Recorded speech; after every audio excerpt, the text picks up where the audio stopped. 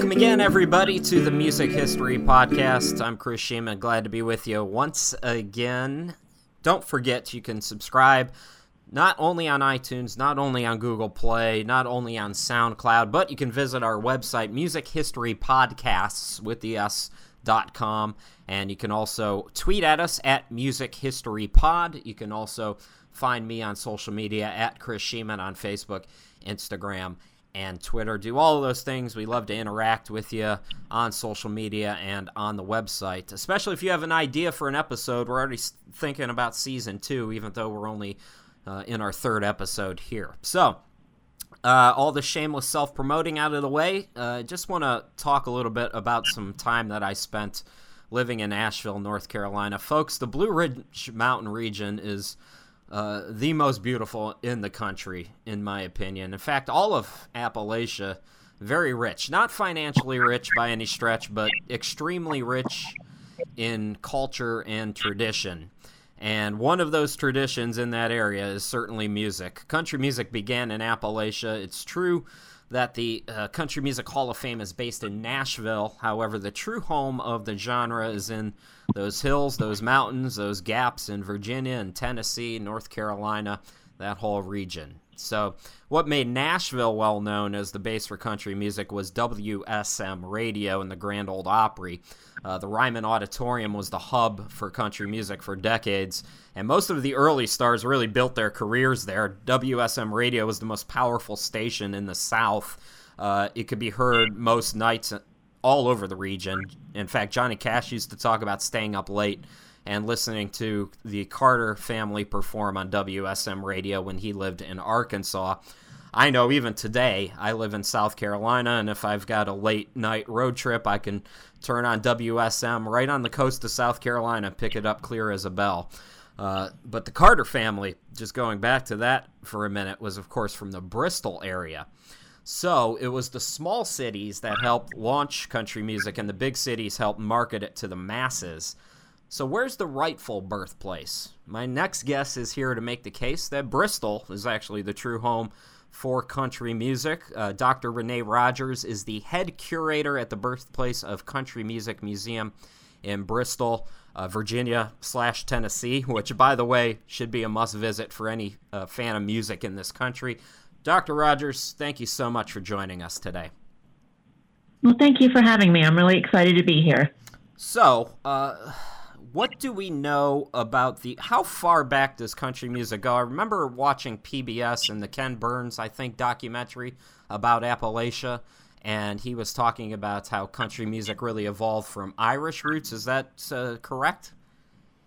Well, there's definitely some Scots-Irish roots, especially when you think of some of the old ballads. But, there's a lot that influences the music of the Appalachians, and not just Scots-Irish. Of course, there's African-American influence. There's also Native American influence. But a lot of this hillbilly music was coming together from a lot of different strands. And, we're just very fortunate that this part of the country in the Appalachian Mountains had a lot of those people together making music and sort of influencing and impacting each other and using their styles together and reinventing them and creating this wonderful music. So the Egyptians had art on caves, and is it safe to say that this was a more cultural thing for the people in the area? Yeah, oh, well, certainly. I mean, the music is a huge part of the culture and tradition of this area. It was then, and it still is now. Tell me a little bit about, visiting the Country Music Hall of Fame, living in Asheville. I kind of always thought that Asheville had a few players who may have predated the Carter family. So why is Bristol the home, in your opinion? So we are called the Birthplace of Country Music, and that is going back to a very specific recording sessions that were held here in 1927. They're now known as the 1927 Bristol Sessions. We are very well aware of the context of these sessions, that there was a lot of different recordings of hillbilly music going on at the same time before 1927 and after it, and those were significant also in this history. But what happened in Bristol in 1927 is particularly significant.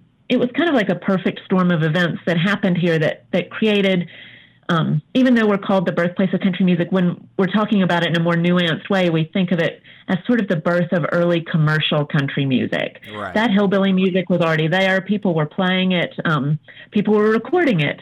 But what happened in Bristol, the combination of Ralph Peer coming here from the Victor Talking Machine Company to do recordings, he was encouraged to come here by Ernest Stoneman, a musician that he had worked with before and who had done a great deal of hillbilly recordings already before 1927. Ralph Peer was hired by Victor specifically to try and build their hillbilly catalog because he had been working on that for another record label, OK Records, before that. He really knew the type of music that would sell well.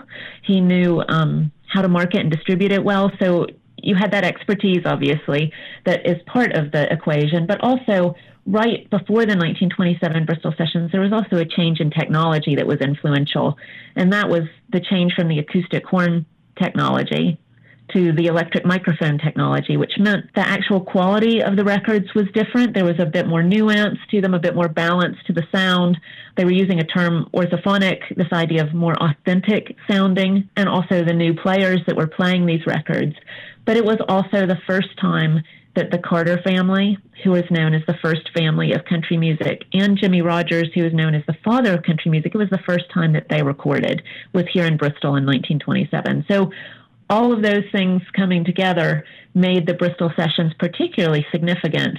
But like I said, there's a much larger context to that of really important recordings that were happening in the South at the time with hillbilly recordings, but also up at the major studios for these record labels. But, in 1928, Ralph Peer came back to Bristol to record again.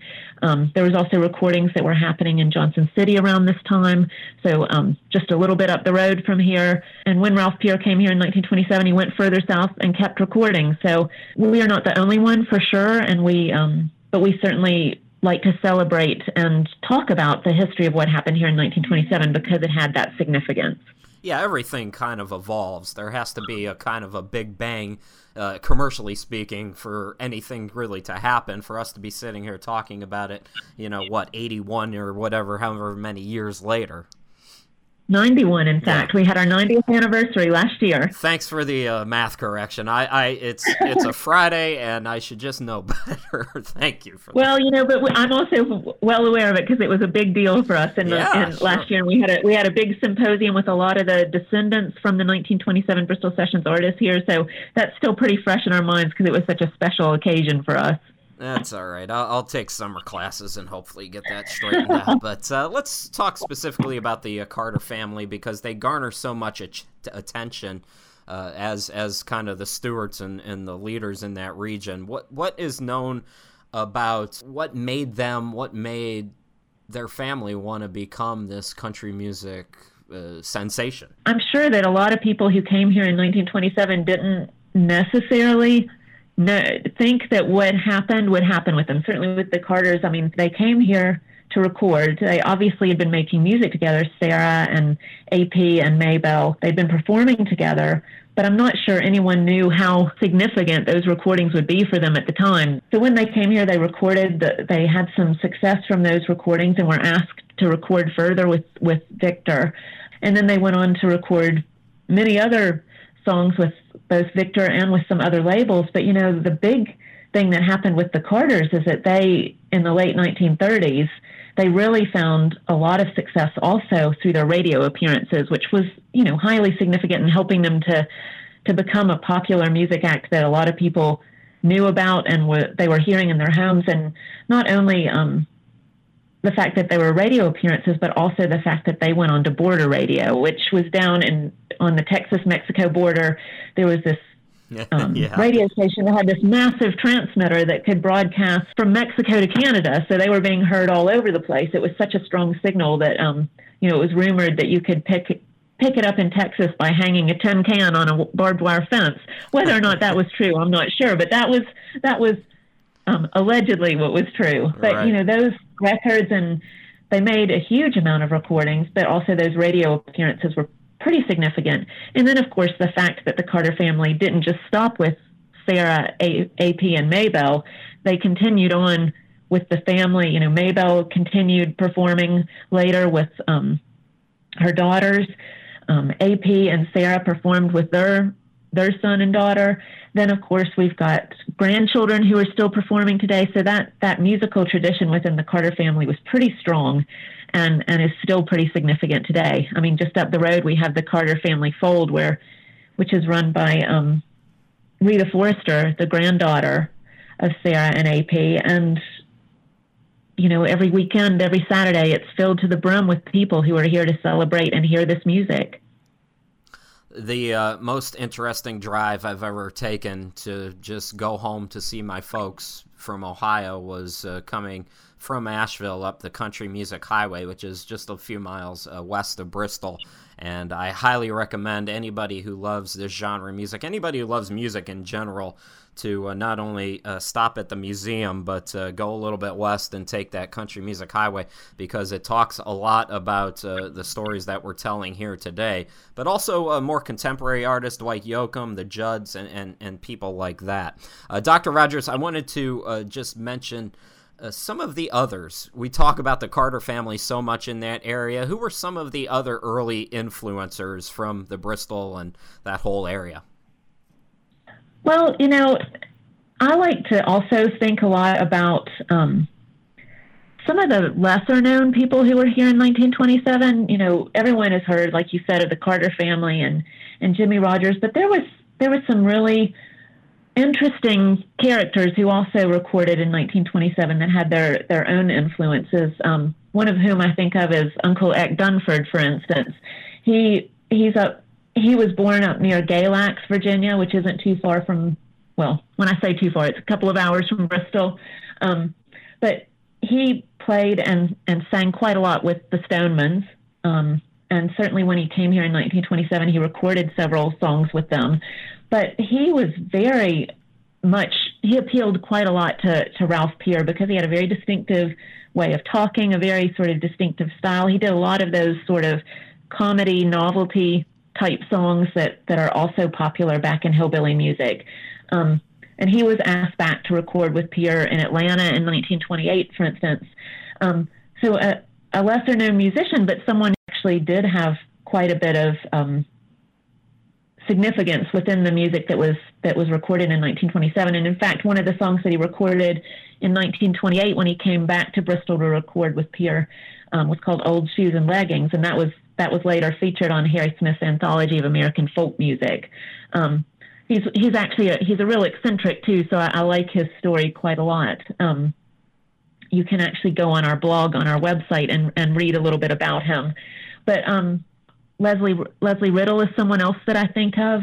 He traveled around with A.P. Carter back when A.P. was traveling around and sort of trying to gather up these songs.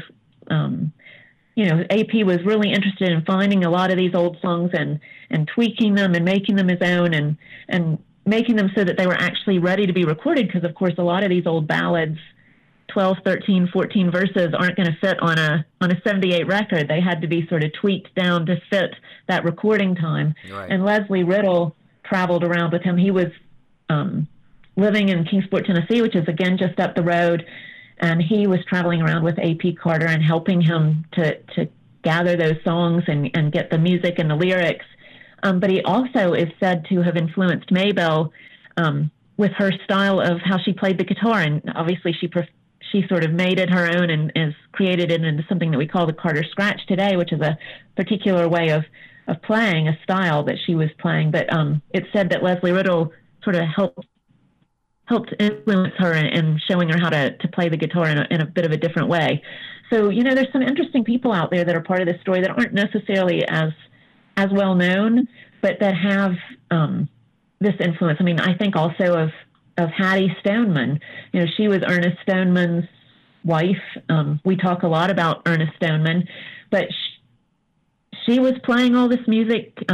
She was recording with Ernest Stoneman and with others in that family of musicians throughout. But at the same time, she was having 23 children. That's pretty incredible when you think about it. I mean, when did she have time to record? It makes you wonder, yeah. And this is another one of those people that we have an interesting story about, where when before Ernest Stoneman started recording hillbilly music, there's a story that says that he was walking along and he heard a recording by Henry Witter, who was another musician from this area, from this region.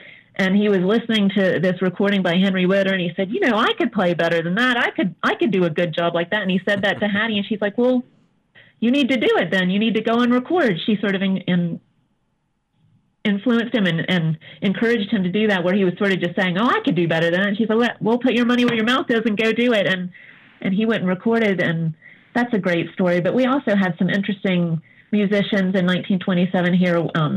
They were playing a lot of gospel and sacred music. That's a big part of the music that was recorded here in Bristol in 1927 and 1928, but also at other recordings. Gospel sacred music was hugely influential in this area, but also a very popular style of music. There was Ernest Phipps, who came here, and he's sort of viewed by some scholars as a pioneer of Southern gospel music. He was playing that holiness music, that energy with clapping and shouting, really fast tempo, a bit wild, these wonderful, beautiful harmonies. And he came to Bristol both in 1927 and 1928 with a group of singers. In 1927, it was with his Holiness Quartet, and in 1928, he came back with several more singers, so more than just a quartet, and they were called the Holiness Singers. So that's a nice, wonderful sort of gospel sacred music. And then also someone like Alfred Carnes, who also was bringing that gospel sacred music, lots of different styles of that music. So I like to tell some of the stories of some of the lesser known people, and especially because, like I said, when we were talking about the 90th anniversary, we actually get some of those stories direct from the descendants of these families, which is really interesting for us to have some of those personal connections. That's one of the things that I love most about the area, is you will find the families are still around. So before we let you go, Dr. Rogers, I want to talk a little bit. You've kind of given us a little hint as to what's going on at the Birthplace of Country Music Museum, but let folks know about the website, let them know about what's going on at the museum before we get out of here.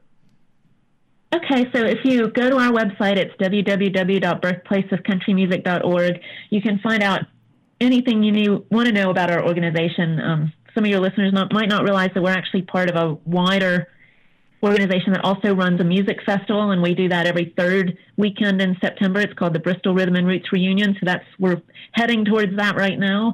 But also, we have a live working radio station in our museum, which is an wonderful thing for our visitors, but also a wonderful way for us to take this history in the museum outside our doors. That's Radio Bristol, so you can listen to us via our website or download the Radio Bristol app.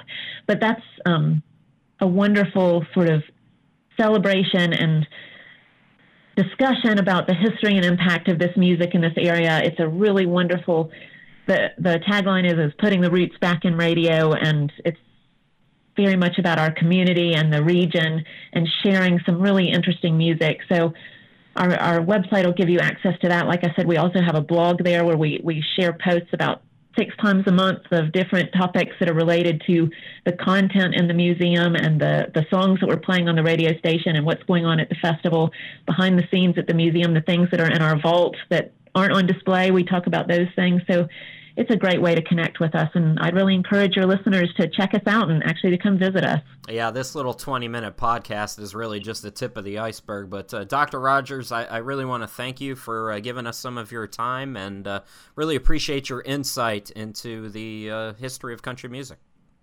Oh, thank you for having me. It's been a great time to talk to you. Glad to do it, and glad that you could be a part of it. Again, birthplaceofcountrymusic.org is the website that you can go to. It's great to hear that passion about country music and the history of it. It's so rich in that area. I miss living there every day. Folks, before we get out of here, once again, a reminder, you can download, subscribe, find our podcast, iTunes, SoundCloud, Google Play. You can also go to musichistorypodcastsplural.com. and get even more information about the birthplace of country music, Dr. Rogers, and all of our guests from this season. So that's it. So we'll have another podcast for you here, so feel free to check that out. Again, thanks for listening, everybody.